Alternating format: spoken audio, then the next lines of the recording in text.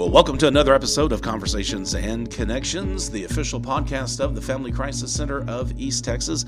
I'm Stuart Burson, the Prevention Coordinator for the agency, and as the holiday approaches, wanted to revisit a topic we've probably visited before, but it never hurts to talk about these things again. I kind of want to talk about how survivors of domestic violence and sexual assault and the things they may deal with, especially when it comes to the holidays, and the stresses associated with that. So I have Matt Craven with us, who is one of our counselors. Matt has been on the podcast a couple of times before, and so I wanted to ask Matt back to kind of let's address this issue and talk about that. So Matt, appreciate you for doing this, for agreeing to do this again. You're a good sport. Thanks for having me. Yeah. So I guess one of the things I want to say, when it comes to survivors of domestic violence, sexual assault, I guess what are some of the unique stresses that they may have to deal with during the holidays? Is there something unique to them that maybe someone that experiences some other kind of stress in their life wouldn't face? Yeah, there is a lot of stress around this time of year, with or without domestic violence or any form of sexual assault. But those things are kind of augmented when you've experienced some kind of form of traumatizing situation. And one thing in particular that I really have noticed is that though everyone is supposed to be generally happy and they kind of conform because it's Christmas, right. There is this idea, that what's happening in a person who's experienced this level of trauma, it's kind of reinforcing some of the things that the beliefs they have about themselves aren't true. All of their feelings of inadequacy, that there are things that they blame themselves for that just are not necessarily their blame. It's like they're throwing an overarching net over their feeling of inadequacy. Okay. For suddenly they are introspective, because that's what sometimes it's often what we do. We think about ourselves and reflect on ourselves around this time of the year and our progress, our growth, and they start to do that. But then it's very misguided because they're not able to see and understand and comprehend exactly what it is that has been experienced, and maybe have yet to fully address it yet through therapy or through some form of support, or maybe not have that support system at the time of the year. It can be incredibly lonely, and it's very trying and testing time for a person who's experienced this level of trauma. Right. Let's talk about maybe explaining to kids. I know we've said this, and this may go without saying, but a lot of times survivors, especially of domestic violence, a lot of times the kids are the victims as well. They may not be the victim to the direct violence, but they're still obviously affected by what's going on between mom and dad, or mom and their dad, or whatever.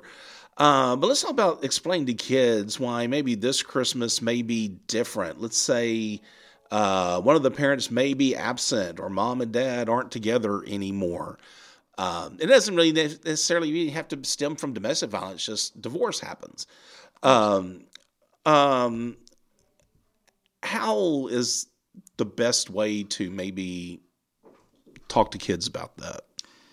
The response I often think about when I ask this, because this is a question we get a lot from clients and lots of people who are dealing with stress or any form of, maybe not necessarily domestic violence, but just maybe there's a separation or a loss of some kind. Really, the best answer I have is be honest. Tell them what's going on in a way that the person who is younger, is an adolescent or young or less, can understand, so that they are not necessarily surprised by this or have a hope that there's going to be something happen, like there might be together. Just be very honest with them about what's happening in a way that is able to be digested. So Of course, you may not want to say, here is exactly why, and give them all the gruesome details about what maybe has transpired, but just say, this person will not be with us. We are not going to have him in our home because whatever reason, perhaps because it's not safe, because we are not in love anymore. But finding a reason, and just concentrating on the things that you can control.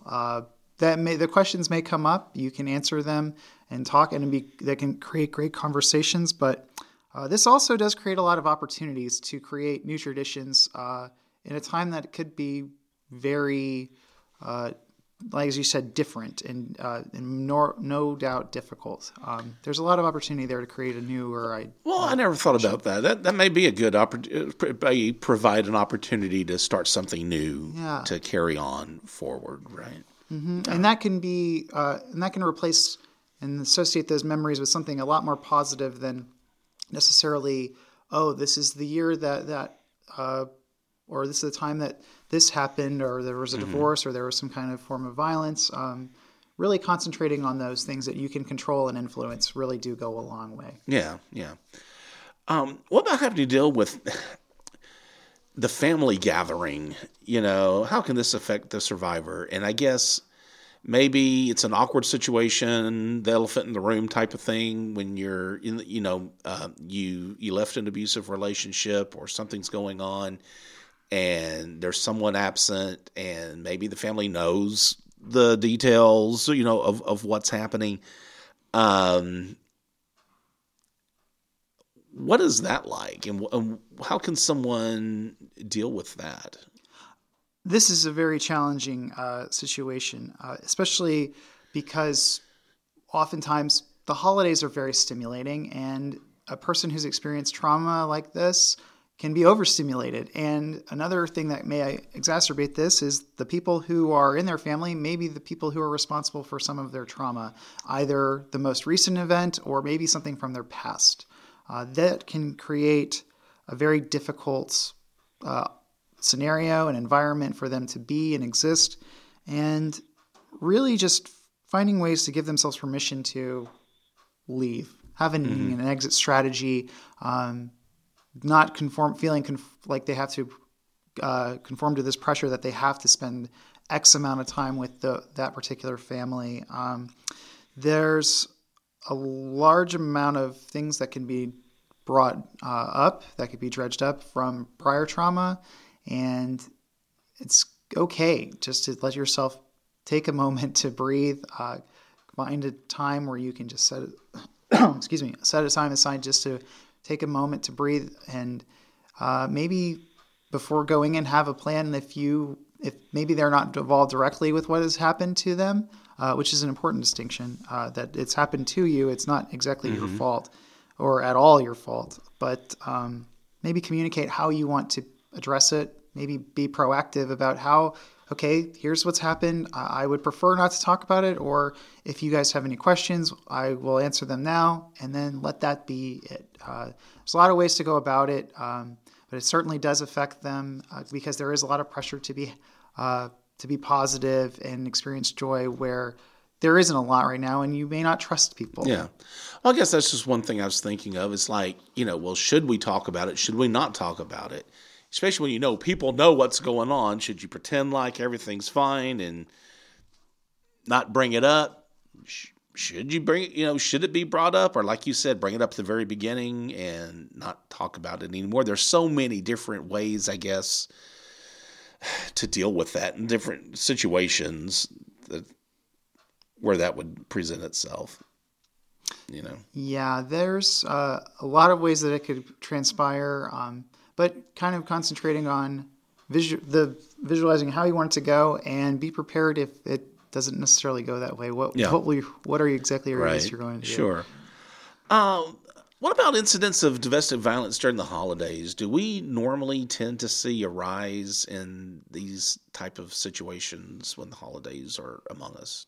So the answer to sometimes many of these questions is either yes or it depends. It's never an outright no, but in this rare situation, we don't really notice it as much. We don't see exactly incidents occurring on or around the holiday, what often happens is there is a lot of hope.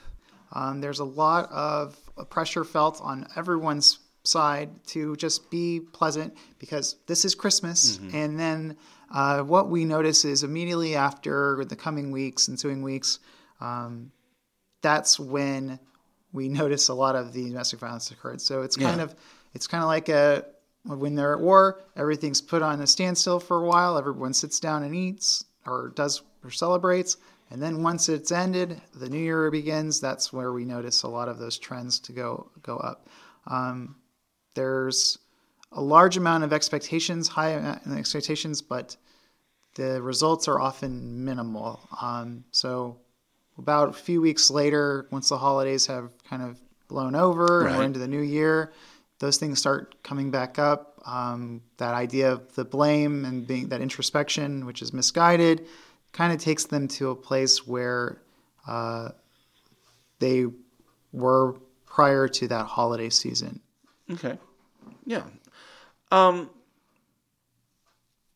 What are some things just in, I guess, holidays, and this could probably, again, go for people who may not even be directly involved with a domestic violence situation, but what are some ways someone can hope? Maybe they're in an abusive relationship, maybe just an unhealthy relationship, holidays or not, what, besides creating an action plan to get out of such a relationship, in the meantime, how do you cope with all the stresses? And then probably the holidays put even more stress on you. Sure. Well, first, one thing I want to mention about this is if you are currently seeing a therapist, do not stop because of the holidays. Often there's that pressure to kind of put things on hold, take a break, so to speak. But the important thing is this is one of the most stressful times. This may be when you need to talk to someone most. So if you are currently in therapy, I would advise that you, or encourage, I won't tell you to do anything, but I would definitely encourage you to continue to do that, especially if you notice something happen or something does occur or there is any form of re-traumatization of any kind. Other things that really help people cope, not only is it learning to say no, because on paper, of course, that is such a hard thing for so many people. Yes, to do. We all struggle with that. So a way I like to frame it is, what are the things that you would want to say yes to? And a guiding question to help you figure that out is it meaningful to you? Does it make you, and this is a very generic term, but I'm going to use it as happy. Does it bring you joy?